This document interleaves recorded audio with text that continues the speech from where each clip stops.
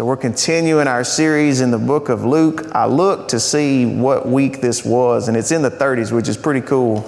I know y'all are like, yeah, I can believe it. But this morning we're going to be Luke chapter 18, and we're going to be starting in verse 9. One more thing. Good morning to everybody with us on Facebook. Happy birthday to Loretta. Happy birthday to you today, and many more.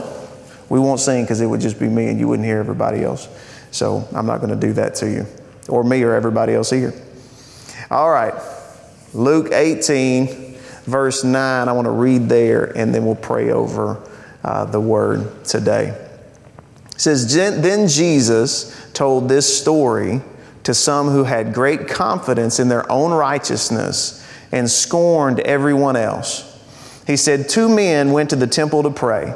One was a Pharisee and the other was a despised tax collector. The one else, for I don't cheat, I don't sin, and I don't commit adultery. I'm certainly not like this tax collector. I fast twice a week and I give 1/10 of my income. But the tax collector stood at a distance and dared not even lift his eyes to heaven as he prayed. Instead, he beat his chest in sorrow, saying, "O God, be merciful to me, for I am a sinner." I tell you, this sinner, not the Pharisee, returned home justified before God. For those who exalt themselves will be humbled, and those who humble themselves will be exalted. Father, thank you for your word. Thank you that we get to hold it in our hand. You revealing who you are and what you do and what you have done for us. I thank you, Holy Spirit, that you illuminate it for us today. Teach us, train us in the ways of the kingdom in Jesus' name. Amen. Amen. So this is another story that Jesus told. Last week we had the parable of the persistent widow. A few weeks ago we had the parable of the lost coin, the lost son, the lost sheep, the parable of the shrewd manager. Other ones in there. It's another teaching, a story that he told to have an effect. And in this one it says he told to a very specific group of people. It says Jesus told this story to some who had great confidence in their own righteousness and scorned everyone else. So I'm thankful that Jesus will tell us the stories that we need to hear, right? He wasn't just talking about these people to others like, yeah, you see these people, I'm going to tell you about them. He was talking to them. He's like, this is for you. This will help you. This may save your life. This story explains how we are justified before God. And how that affects how we see God, how we see ourselves, and how we see others. So it teaches us how we're justified and how we see God because of that, how we see ourselves and how we see others. And we'll get into that. I want to share with you a story about how I got this wrong and how God set me right on it.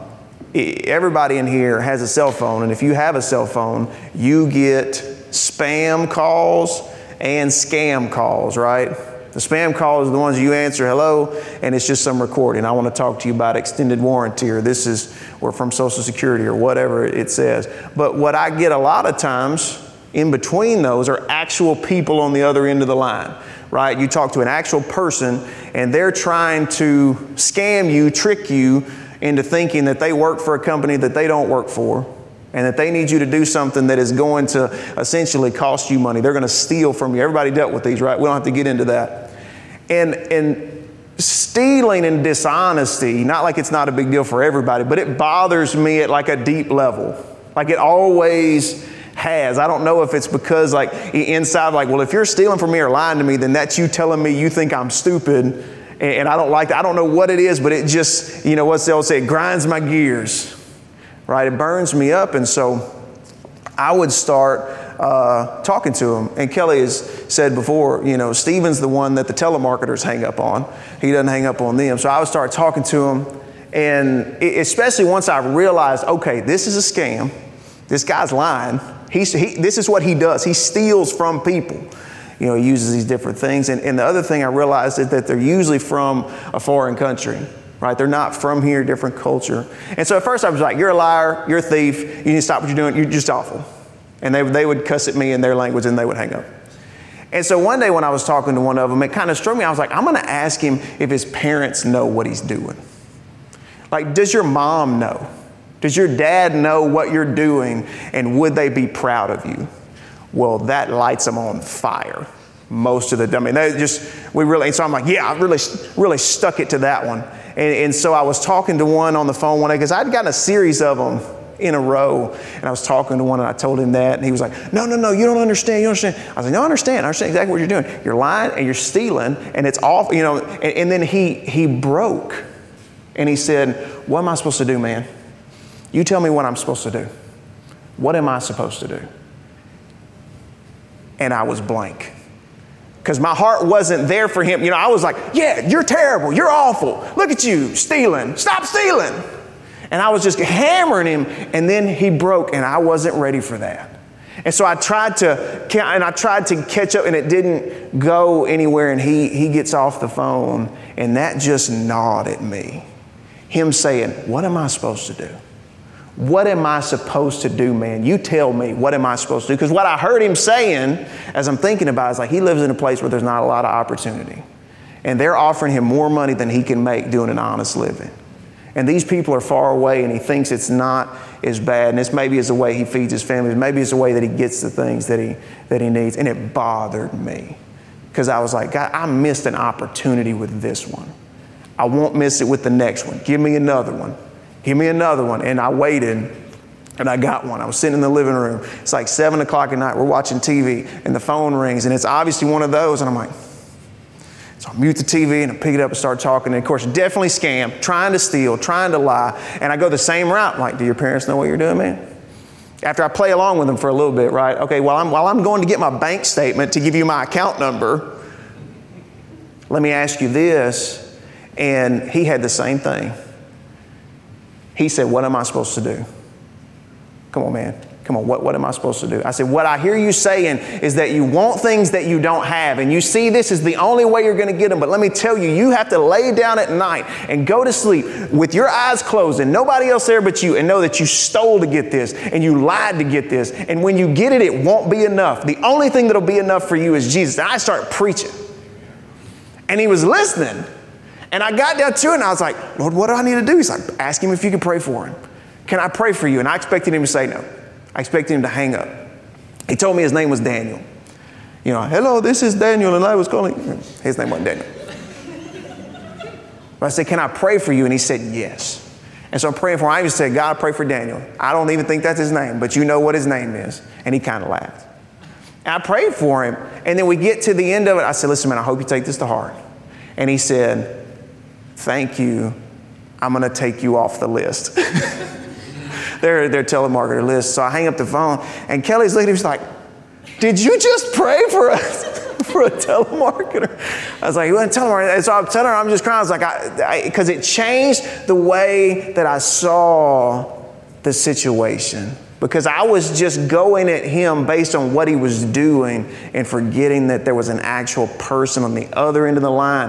Why is he doing this? And I've got a chance to, now again, they still don't, I got one the other day and he wasn't trying to listen, but he at least got to hear that same stretch that Daniel got to hear. And I hope that it rings true with him. But that was where I got it wrong. What we're going to talk about today, that's how I got it wrong, and God set me to right. It says, Jesus told this story to some who had great confidence in their own righteousness and scorned others. And that's what I was doing at some level. I was scorning these guys. It's like, man, you're just a thief. You're just a liar. Get gone. But God's like, hold on. They are, yes, they are thieves. They are liars, but why, you don't handle them that way. And so I benefit from this lesson. He tells a story and he said there's two men that went to the temple to pray. There was a Pharisee, and the Pharisee, we know who they are, religious experts, Bible experts, Old Testament experts, all-star observers of the law, right?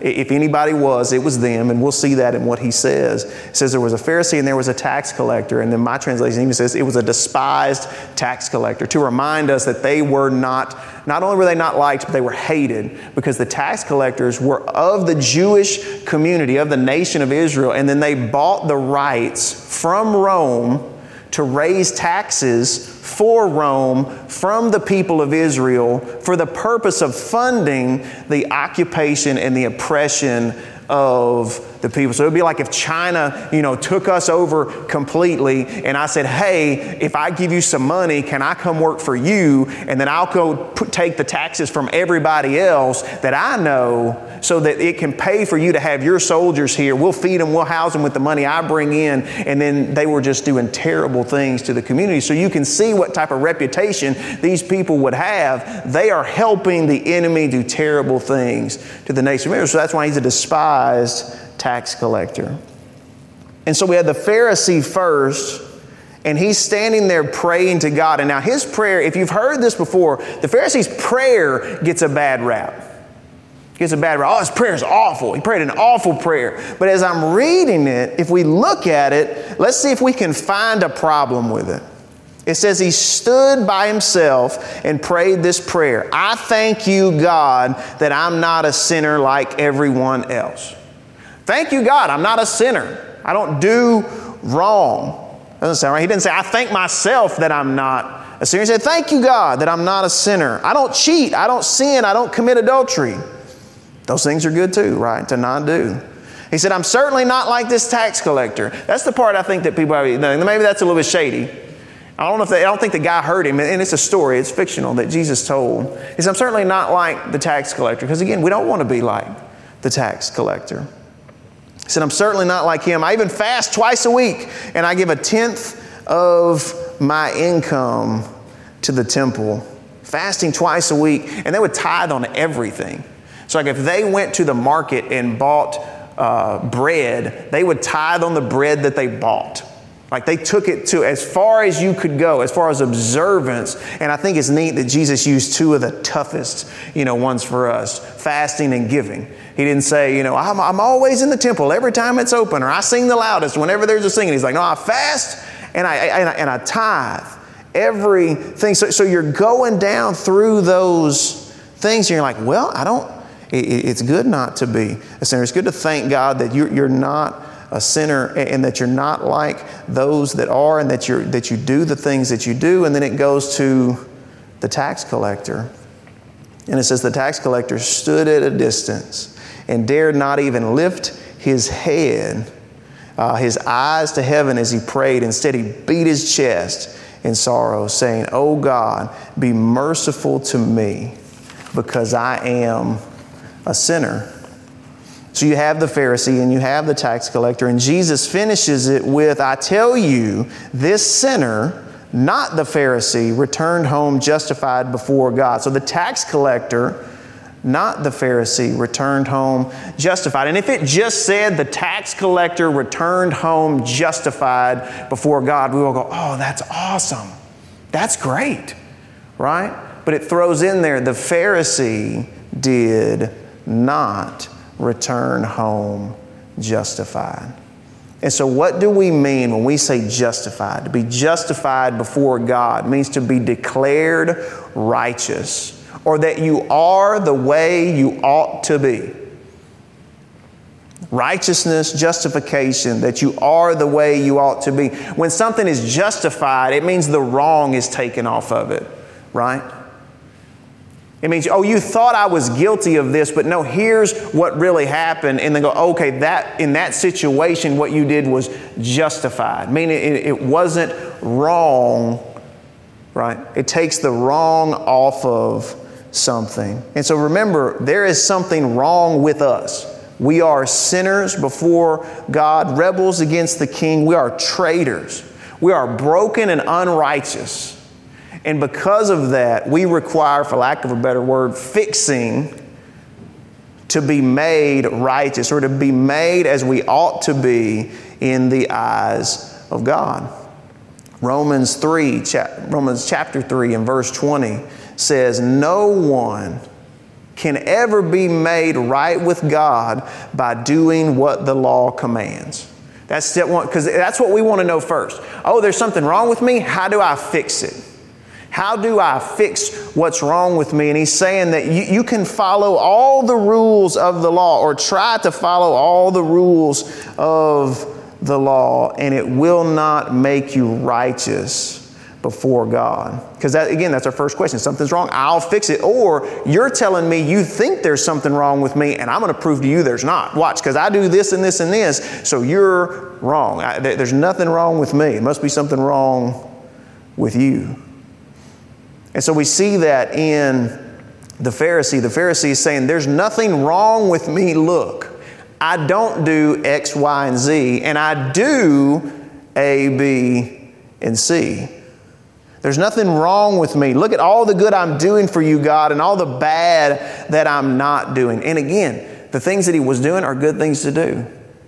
And the things he wasn't doing are good things not to do. He said, I don't lie, I don't cheat, I don't sin, I don't commit adultery. Those are good things not to do. But doing good things and not doing bad things will never be enough to justify us in the eyes of God. It'll never be enough to make us righteous in the eyes of God, to take the wrong off of us, to make us as we ought to be. Doing the right things and not doing the wrong things will never be enough. And remember who Jesus was telling this to.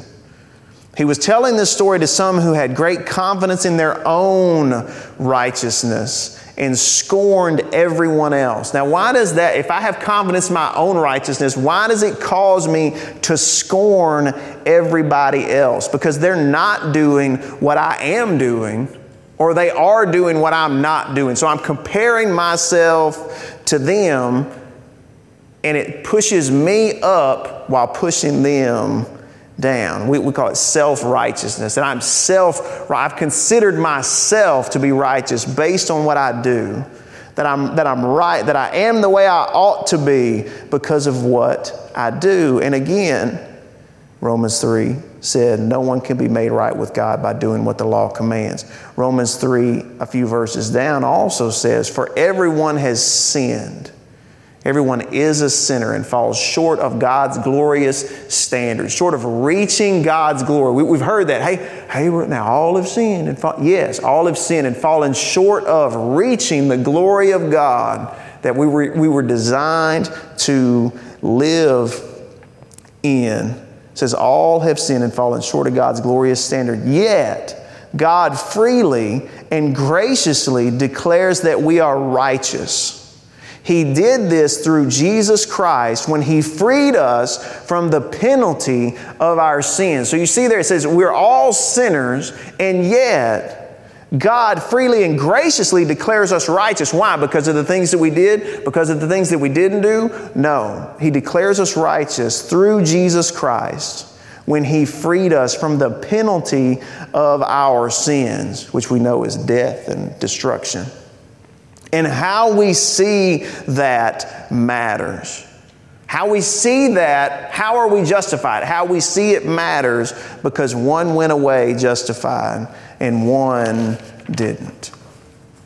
And so again, the question that this story has us ask is, how are we justified? And how does knowing that affect how I see God, how I see myself, and how I see others? See, because we can minimize Christ's work in our life to think that He just gave us the one missing piece, right? That I was doing pretty good, but you know what? I got this God-shaped hole in my heart, but He gave me that one little piece, and now I'm complete, and that's what I needed. And we can minimize His work to that. Because He wasn't just giving us something that we didn't have. He was changing us into something that we couldn't be on our own. Something we could never be on our own, which was righteous.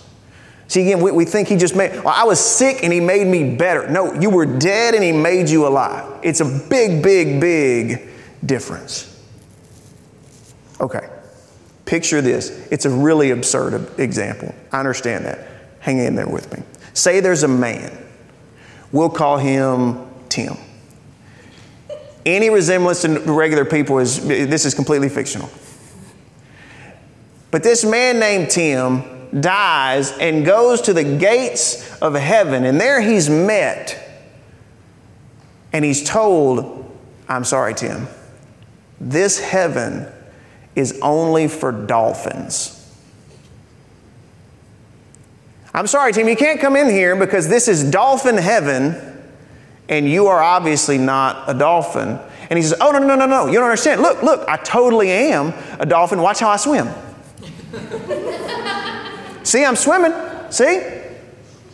It's like, yeah, no. Again, this is for dolphins and you're not. No, see, I even sound like a dolphin. See? Totally a dolphin. No. Again, this is for dolphins. Only dolphins can come in, and that's not what you are. Right? And I know that's a silly example, but I hope it rings to us that if we show up and say, oh, no, you don't understand. I'm a Christian. I go to church. You don't understand. I'm a Christian. We pray before we eat. Because you can't do the things a dolphin does and consider yourself to be a dolphin. You can't do the things a Christian does and automatically be. That doesn't make you a child of God. Again, He doesn't want to give you something that's missing. He wants to change you into what you should be instead. And it's as impossible as fictional Tim trying to change himself into a dolphin as it is for me to try to make myself righteous. It's just as impossible. He doesn't want to give us something that is something new. He wants to make us something new. He wants to make us new, something only He can do. Amen. So again, we've got the Pharisee and we've got the tax collector. So let's have another little imaginary thing here. Outside of the scripture, this is just hypothetical. Let's say that they leave from the temple that day. And instead of going home when they're on the road, they're trampled down by a stampede of camels. Just run completely down. And they end up at the gates of heaven. And when you get to the gates of heaven, I don't believe this question is going to be asked, but in our little hypothetical, let's say that it's asked. What's your claim to be here? Why should you get to come in?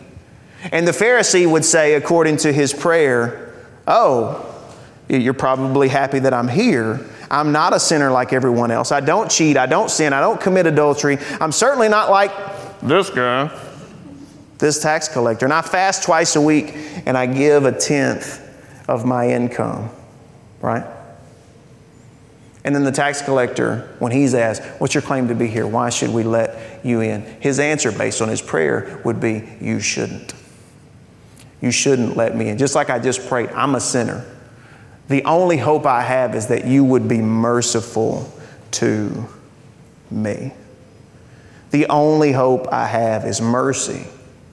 And that's our claim, our only claim to get in, to get home. It's not, hey, I preached this. Hey, I sang that. Hey, I fed some hungry people. Hey, I did this. None of that gets us home.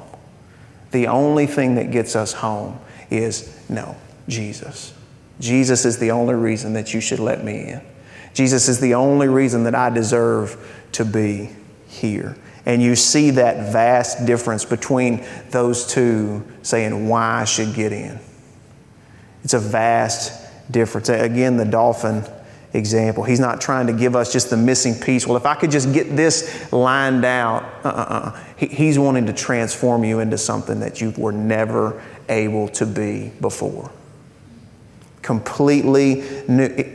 If any man, person, be in Christ, he is a new what? Creation.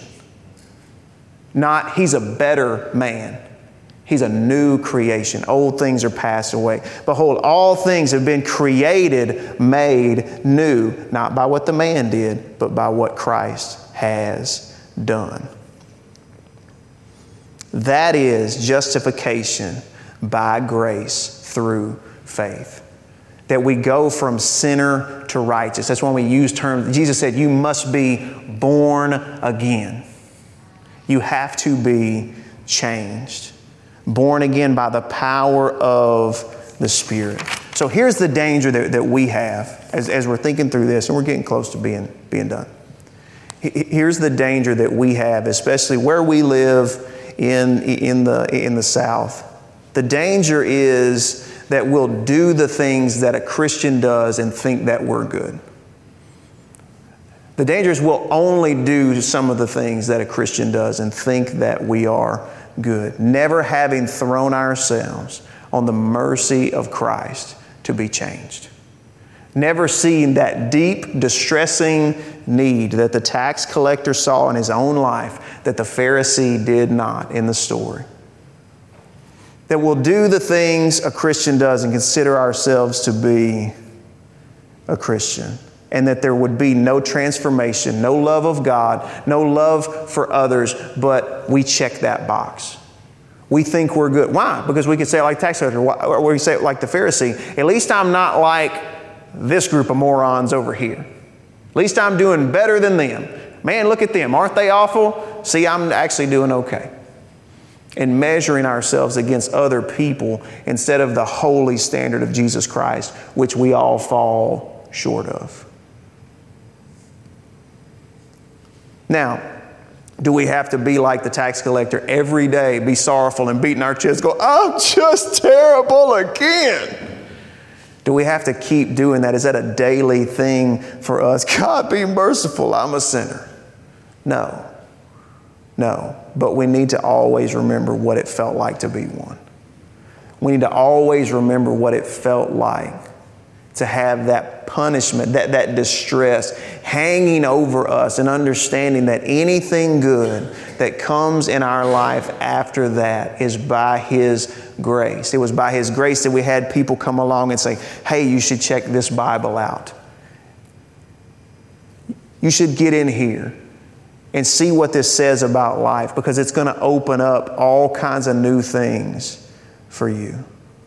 Because see, He transforms us and He teaches us and He matures us, and we get better and we do better and we learn, I don't need to do that. That's wrong. That's not right at all. That's not right before God or people. I need to do this instead. So we get better and we get good at doing the right things, and then we get tempted to place our confidence in what we're doing instead of what He has done. Again, it is good and right, and we should want to do the right things. And we should not want to do the wrong things. But we never put our standing on what we do or what we don't do. We always throw it back up to His grace. Because the things that we've done can never be our justification. So going back to the Pharisee's prayer, his prayer was fine. His heart was wrong. What he said was right. God, it's okay if you get up every day. God, I thank you I'm not a sinner. I thank you that I'm not having to live in the darkness that I was living in like these other folks are living in. God, I thank you for that. You changed me. But see, his heart was on the things that he was doing. And Jesus even says, those who exalt themselves will be humbled, and those who humble themselves will be exalted. He was exalting himself, and because of that, he would be humbled. The tax collector, on the other hand, humbled himself before God and said, I'm hopeless without you. I'm a sinner. I am completely broken. I have no hope except in you. Please show me mercy. What's he saying? I know I'm deserving of punishment. I'm asking for mercy. And it says he was justified. Amen. So the questions that it makes us ask, how are we justified? By grace alone, through faith alone. And then how does that affect how we see God? We see God as good and gracious and merciful, as our only hope, not just now, not just when we pray the prayer, but for our whole life. And we never get far away from Him thinking we can do it on our own. As we get better, as we do better, as we learn more, we still stay close. Like it said in Colossians, our life is hidden with God in Christ. He's actually enveloping us as we grow. So it changes how we see God. It changes how we see ourselves. I am a forgiven sinner. I was a dead man who He made alive. I didn't do anything to make myself come to life. It was completely and totally His grace, and I believed in it with the faith that He also gave me, which we learned that a few weeks ago. And then I'm being transformed and changed by God's grace, and then it changes how I see others, like the young man on the other end of the phone. It's like, hold on, there's hope for him. He's not a lost cause. It doesn't matter who he is. It doesn't matter what he's done. He's a potential recipient of a necessary salvation. Amen. Jesus told this story to some who had great confidence in their own righteousness and scorned everyone else. And that tells me that this is not the way He wants us to think. He wants us to have great confidence in His work. And then that opens us up to be able to love everybody else. Amen. Amen. Why don't you stand up with me? I want to pray as we get ready to go today. I hope this one sticks with you, like the conversation that I had with the young man stuck with me. And then Andrew, if you'll come, we'll get ready to sing right after. Because once you start doing good and things start going well, He told this to the children of Israel after they left Egypt and they had gone through the wilderness. He said, when you get to the promised land, when things get good, when there's not a shortage of food, when there aren't enemies, when there's not things that are constantly threatening to kill you, and there's peace in the land and everything is going well and your flocks increase and your herds increase, that's when you'll be tempted to forget that God is the one that brought you through, out of Israel, through the water, through the wilderness. He's the one that brought you to where you are. And He never wants us to forget that. Not out of lording it over us, but when we start to forget it, that's when we start to trust in ourselves, and then we're starting this terrible cycle back over again. Let's pray. Father, we are nothing without Your mercy.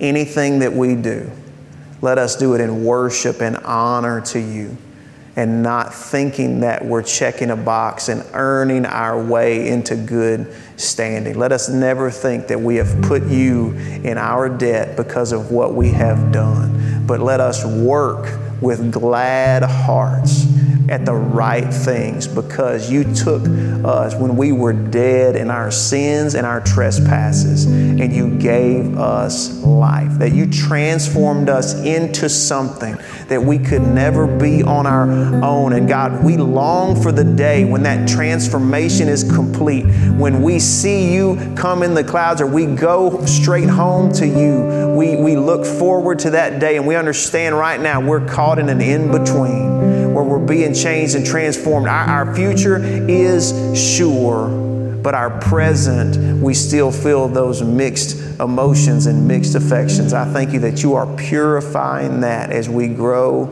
in You, that we'll never look at anyone as a lost cause, but we'll even see a tax collector as somebody that You can turn their whole world around, because You did it for us. You did the impossible for us. We know that You can do it for them. And God, I thank You for the love that this builds in our heart for You and for others. You've given us what we need to walk in the 2 greatest commandments You ever gave us. Thank You. Lord, as we get ready to go today, I thank You that we leave in peace and unity together with each other. God, keep us safe. I thank You that as we start this week, we do so with You in mind. God, with our focus being on You, not getting so busy that we lose sight of what is most important in our life. And I thank You, Lord, that You work on us this week based on this story. That You'll show us areas where we're considering our own righteousness to be something to boast about, and that You'll point us back to the cross of Jesus Christ. And I thank You for the freedom that we'll find in that, and the hope that we'll feel not only for ourselves but for others. We love You. We thank You. In Jesus' name, amen.